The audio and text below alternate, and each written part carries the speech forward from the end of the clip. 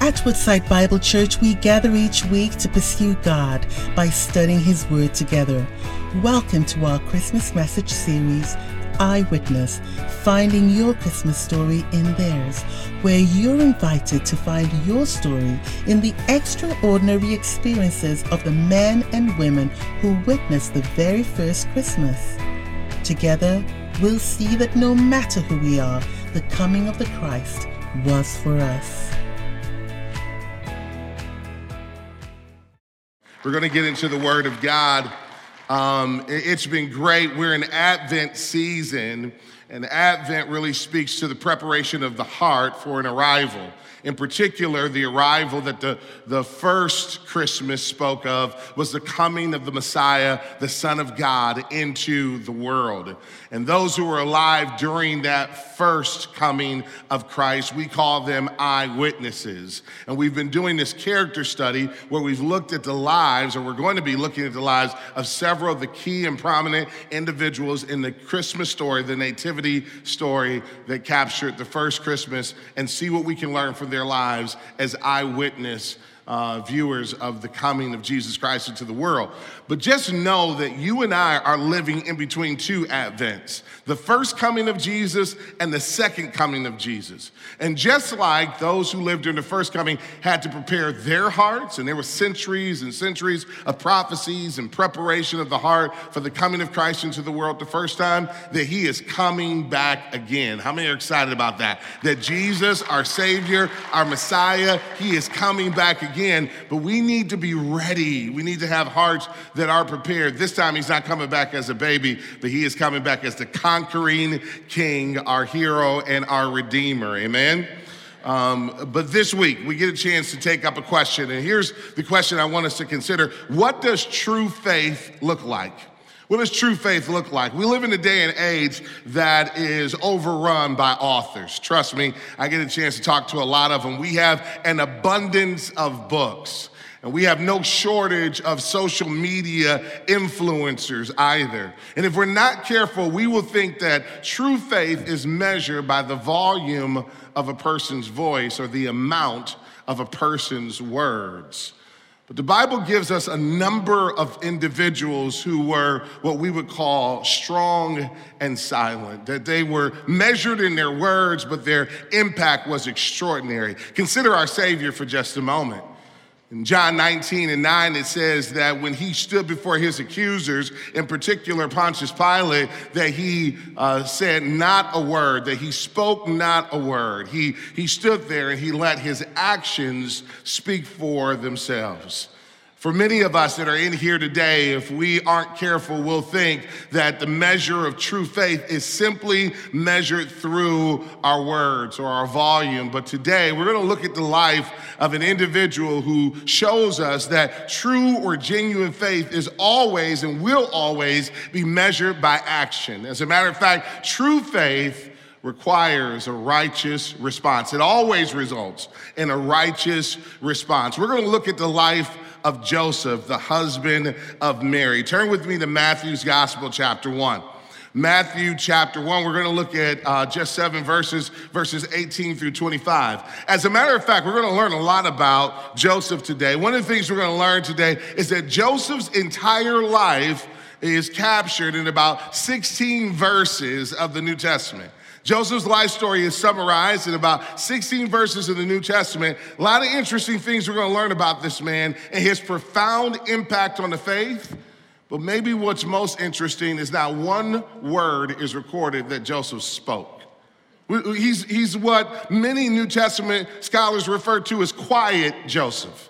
He's a strong but silent type. But yet his impact on the Christian faith is absolutely enormous. Today's message is a big shout out to all the introverts in the room. And the church said, amen.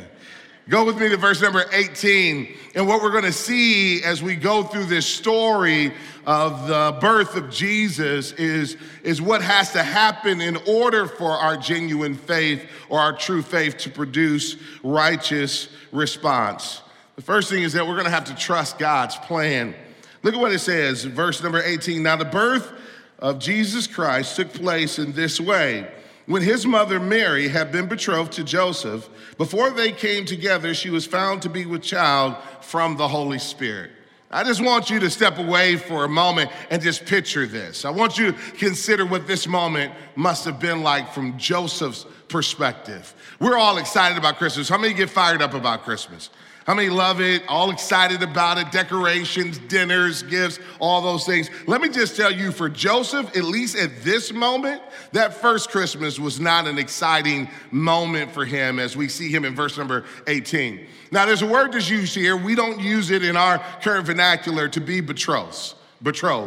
What does it mean to be betrothed? It means, maybe the most contemporary analogy I could give is to be engaged.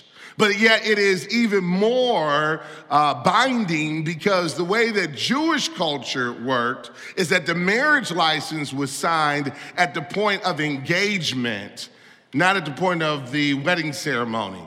And so you would have signed the marriage license already, saying, I'm committed to her, and she's saying she's committed to me, and we're going to get married. And what would have happened is that Joseph would have showed up at her father's house, and he would have brought with him gifts for them, and he would have asked for her hand in marriage, and the family would have responded, and she would have affirmed, yes, we accept this offer of marriage. And there would have been a commitment made, though the marriage would not be consummated through sexual intimacy until after the wedding ceremony. There was no less of a binding commitment. And what would have happened in Jewish culture is that Joseph would have went back to his father's house, and he would have began to work on building an expansion onto his father's home, where he and his new bride would start their new life together and build a family. So can you imagine Joseph going through all of this, him asking for Mary's hand in marriage, him giving gifts to the family, expressing his sense of her value and her worth and her beauty in his eyes, and them responding saying, yes, we accept this offer of marriage, and her saying, yes, I will be your bride, and him saying, I will be your husband, and him so excited, going back home, starting to build, and then Mary shows up with news for him. And what's the news? And this is where all the men say, ouch. The news is, I'm pregnant. I'm pregnant, and I'm telling you right now, the first thing that goes through his mind is the first thing that would have gone through any man's mind. How could you? How could you betray me this way? How could you be unfaithful to me this way? There would have been such embarrassment for him. The embarrassment of his family having to tell them that the wedding's off. The embarrassment of his friends saying that, I'm sorry, Mary and I are not going to be married. I'm not going to take her on as my wife because she's been unfaithful. There would have been the brokenheartedness because he really did love her. But it says in the next verse, in verse number 19, and her husband Joseph, being a just man and unwilling to put her to shame, resolved to divorce her quietly. Now, this tells us a lot about Joseph's character. It tells us a lot about the character of this man. If you're reading in the NIV, you'll probably see that where it says just in most translations will be translated for you that he was faithful to the law. The word that's used here for just is a word that's also used throughout the New Testament for righteous or righteousness. This was a righteous man. He was more than just a man of integrity, though not less than that. He was more than just a good man, but he was a man who was in right standing with the Lord. And I want you to see what his plan was, because he had a plan. And in his mind, his plan was, though Mary has caused me shame, and though her actions have caused me embarrassment, I am not going to publicly disgrace her. How many think that's a good man? Right? Now here's the thing. He would have, if the story would have stopped here, we probably would have walked away with a pretty high opinion of Joseph. If the story stops here and him just doing this act of clear mercy, this act of clear kindness, we would have walked away saying, you know what, that Joseph is an upstanding guy. I don't know if I would have had the character to respond the way he did, but he was simply going to sign the divorce certificate quietly, and he did not want to put her to public shame. And I just want to use this as a moment to applaud all of you who don't return evil for evil. I want to applaud all of you because I do think there is a lot of many messages that are in here, and I think one of the many messages that are that's in Joseph's story is that we don't always have to respond publicly to people who hurt us or embarrass us publicly. That one of the greatest things we can do when we are offended or hurt by someone publicly is maybe to deal with it privately. You know, social media has changed a lot of dynamics, hasn't it? And nowadays, when we are arguing, we go public with it. And you will never win a social media argument. You know why? Because who concedes an argument when 100 other folks are watching? The fact of the matter is that when you're in a social media argument, nobody's gonna concede because it's a public thing. But I want to applaud those of you who say, you know what, I'm not going to use either social media or any other public space for dealing with disputes. I'd rather private message you and say, hey, let's try to work this out. I'd rather meet with you face to face to say, hey, can we deal with these things? Let me just tell you, this generation can learn a lot from Joseph. We need to be reminded of what it is to deal privately with wounds, offenses, and hurts. Amen? That's just thrown in there for free for you guys. But this was his plan. His plan was, I'm going to divorce her and I want to put her away quietly. And most of us could relate to how he's feeling. But then verse number 20 happens. But as he considered these things, behold, an angel of the Lord appeared to him in a dream, saying, Joseph, son of David, do not fear to take Mary as your wife, for that which is conceived in her is from the Holy Spirit. She will bear a son. You shall call his name Jesus, for he will save his people from their sins. All this took place to fulfill what the Lord had spoken by the prophet. Behold, the virgin shall conceive and bear a son, and they shall call his name Emmanuel, which means God with us. God knew what he had to do in order to get through to Joseph's heart. I think that most of us, it would take a visitation from an angel to convince us that Mary had conceived as a virgin miraculously as she is the bearer of the Son of God coming into the world. But that's exactly what God did for him. Now, we're going to see throughout Joseph's life that this is the first of 3 visitations from angels. Angels keep showing up in his life. But what is interesting is what the angel does. And this is where I want you to track with me. What the angel does is he says, Joseph, in essence, I know you have a plan, but God has a different plan. I need you to abandon your plan and to trust God's plan. And that's the challenge that's put forth to every single one of us. Every single one of us is sitting in this room today, know what it's like to have a plan for our future. Maybe you're the responsible type. Maybe you have gone through all the practical steps to putting together a plan for your life. Maybe you have been very diligent to consider all of the variables that one would consider in order to put together a plan. But let me ask this question. Have you made space and left room for God's plan, for God to speak into your life and to give you his plans, even if it means your plans are disrupted? We should all carry our plans with open hands. We should all come before the Lord with our plans and be willing to allow him to take our plans and to throw them out and to replace it with his plan. Anybody been through that before? Anybody been through that where you had a plan and you thought, man, this is beautiful, this is brilliant, surely this must be what God wants? Because clearly that's what Joseph must have felt. He was faithful to the law. He was a just and a righteous man. So clearly he must have felt that him divorcing her quietly must have been pleasing and approving to God. He was no rebellious guy. And so I want to speak to not just those of you who need to turn from your sins and turn to Christ for salvation. Certainly this passage speaks to you, that if you have not submitted and yielded your heart to the lordship of Jesus Christ, that today would be the day that you would call upon him to be not only your Savior, your rescuer, but your Lord.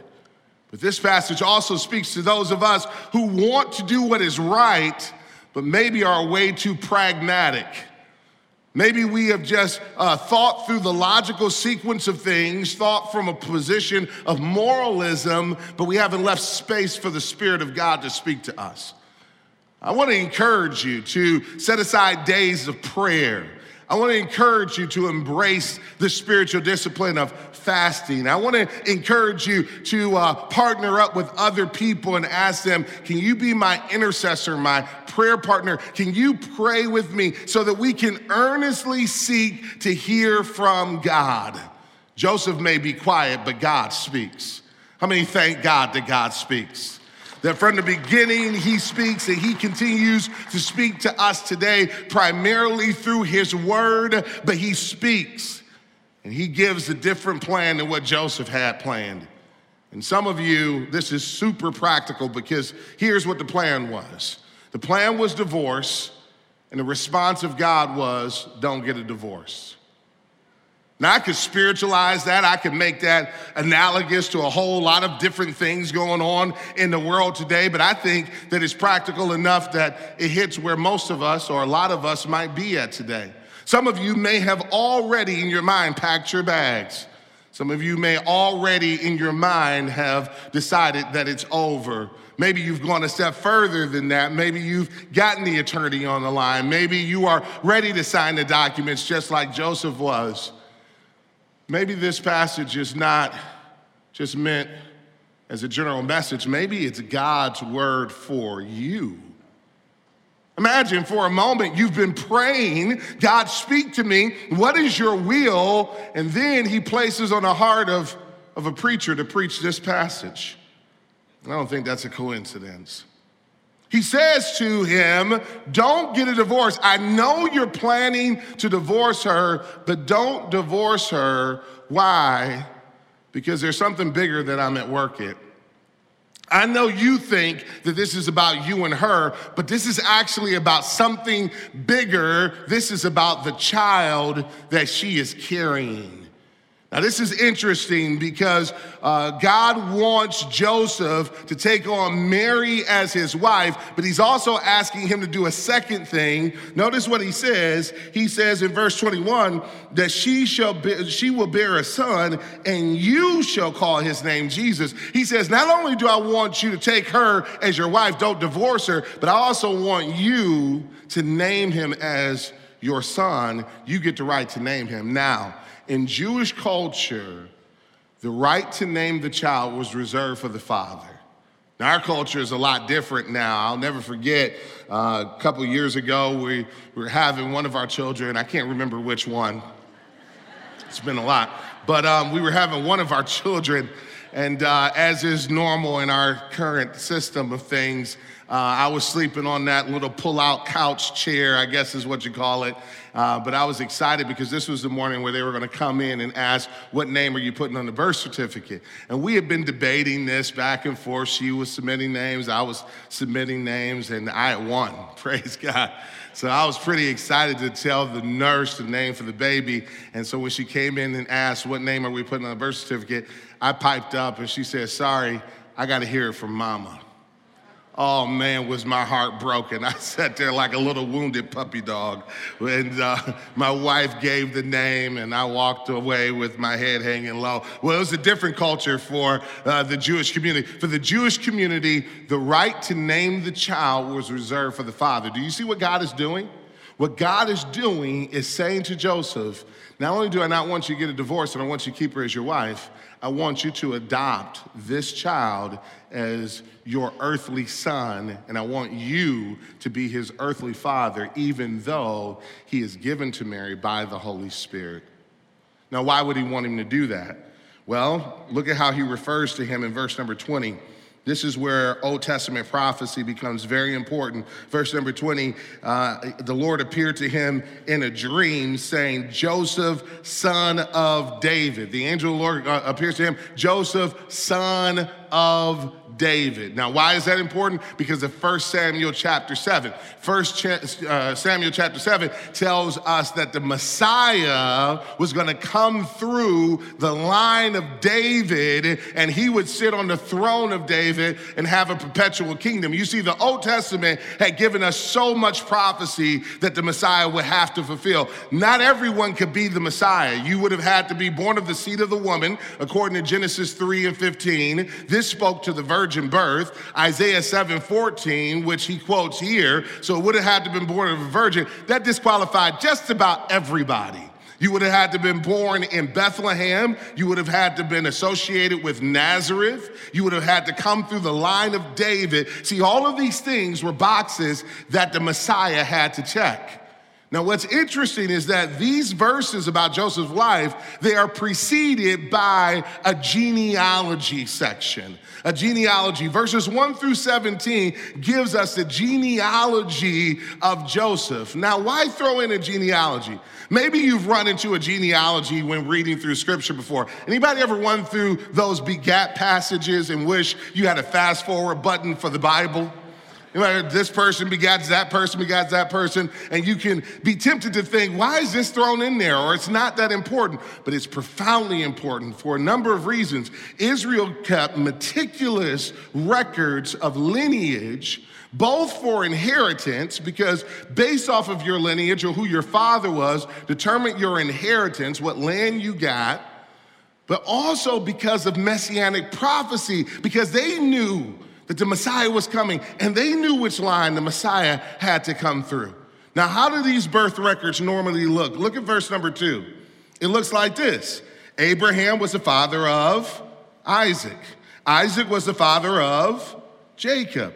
Jacob was the father of Judah and his brothers. You notice the pattern? This person was the father of this person who was the father of this person. Not so in the testimony of Jacob. Look at Joseph. Look at verse number 16. It says, and Jacob was the father of Joseph, so we know who his father is. But then it goes on to say, Joseph, the husband of Mary, of whom Jesus was born, who is called the Christ. So this is an awkward moment.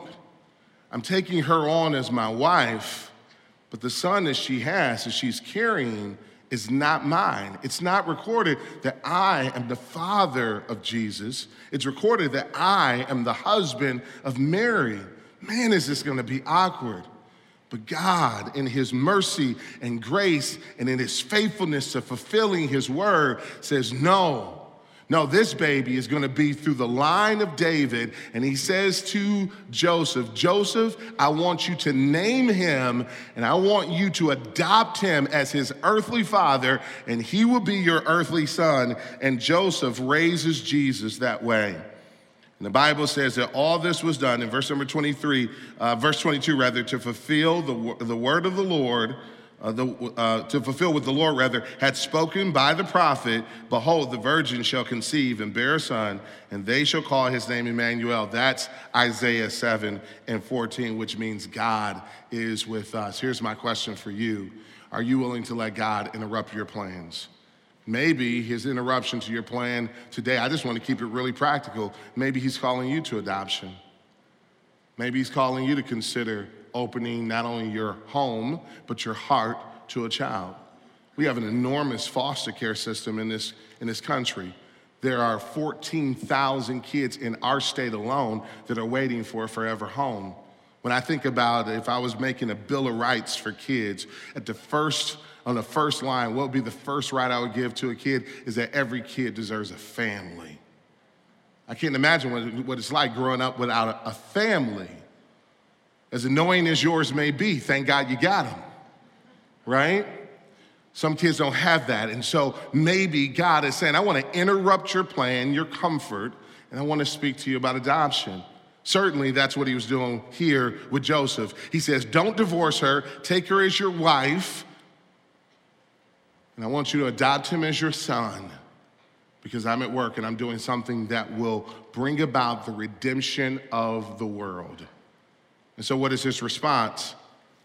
Well, if the first response was to trust God's plan, how do we know that any of us trust God's plan? It's because of the second response, and that is to obey his word. Look at verse 24. It says, when Joseph woke from his sleep, he did as the angel of the Lord commanded him. He took his wife, but knew her not until she had given birth to a son, and he called his name Jesus. Notice he did everything in sequence, but notice when he did it, immediately when he got up from his sleep. He didn't check with 15 different friends. He didn't go online and take a poll. He didn't debate it, didn't question what he ate last night. He says, no, this is God's word. It is clear. I must obey. I must obey. You know, there is an old hymn, and most of you won't know it. Some of you will reveal your age, and you will know this.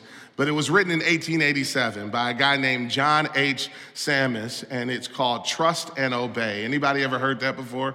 Trust and obey. You shouldn't have raised your hand. Trust and obey, right? But what does the song say? Trust and obey, for there's no greater way to be what? Happy in Jesus than to what? Trust and obey. This is the life of Joseph. Every time God commands, he obeys. Let's jump over to chapter 2, verse number 13. Now, what has just happened in the preceding verses is a caravan of astrologers from different countries come to him. We call them the Magi. And it was a whole caravan of them. We typically refer to them as the three wise men because they brought three gifts. But there was actually a whole caravan, so much so that all of Israel, including Herod, was terrified because they saw them coming, they heard them coming. But what do? They go to Joseph and Mary's house. Now, Joseph and Mary, they don't come from money or wealth. They don't come from that. They come from poverty. They're working class people, but they get gifts like gold, frankincense, and myrrh. Now you got more money than what you ever could have imagined. And I wonder what's going through their minds. They're probably asking, God, what are we going to do with all of this money? And here's God's response, verse number 13 of chapter 2. Now, when they had departed, the wise men had departed, behold, an angel of the Lord appeared to Joseph in a dream, saying, rise, take the child and his mother and flee to Egypt and remain there until I tell you, for Herod is about to search for the child to destroy him. And what does Joseph do? Verse 14, and he rose and took the child and his mother by night and departed to Egypt. Again, here's the pattern. God speaks, Joseph responds in righteous obedience. He gives a righteous response. He hears God's word and he obeys. It's as simple as that. That's a pattern of his life. Doesn't say anything, strong and silent type. This doesn't have to be debated. God has spoken, that settles it. Let's do it. Verse number 19. Then after being there for a while, verse number 19 happens. He's in Egypt now, away from home. But when Herod died, and we don't know how long that took, but when Herod died, behold, an angel of the Lord appeared in a dream to Joseph in Egypt. This is the third time now he's getting a visitation from an angel saying, rise, take the child and his mother and go to the land of Israel, for those who saw the child's life are dead. And what did he do? Verse 21, and he rose and took the child and his mother and went to the land of Israel. You see the pattern. God speaks, he obeys. My friend, what is the pattern of your life? What is the pattern of my life? That's the question that Scripture is begging us to ask of ourselves. And today, we don't need an angel to visit us in order to get God's word. How many thank God that we have God's word? His unending word, his unadulterated word, his uncompromised word, his eternal word, his inerrant, inspired word. We have his infallible word. And so as God speaks to us through his word, what he's simply asking us to do is to trust and obey. We just sang these wonderful songs about him being a promise keeper, a keeper of covenants. We just sang about the fact that his word remains and it doesn't change through all the storms of life, through the ages. How many believe that? How many believe that God is a God of his word? How many believe that he is trustworthy? How many believe that he is reliable, that he is dependable, that our God is faithful? How many believe that? Well, I pray that if you do, that you will pattern your life after Joseph's life. And you will say, speak, Lord, for I'm listening. And if you want to interrupt my plans, might not be easy, but I'm willing to say amen to that. Any of us who have been following God knows what it's like to have your plan and God interrupt it. But that's where real obedience and real trust and real faith is proven. There is a way that seems right unto us, but the end of that way leads to destruction. God's plan for Joseph and Mary would not only end in their salvation, but it would make available salvation for the entire world because of Jesus. Today, that salvation is offered to you and to me. And so either you're one of two people here. Either you need to, for the first time, surrender your heart and your life to the lordship of Christ and say, Jesus, I'm not going to run anymore. Be Lord of my life because I've gotten myself into a mess and only you can fix it. None of us are beyond his ability to save. Or you've already accepted him.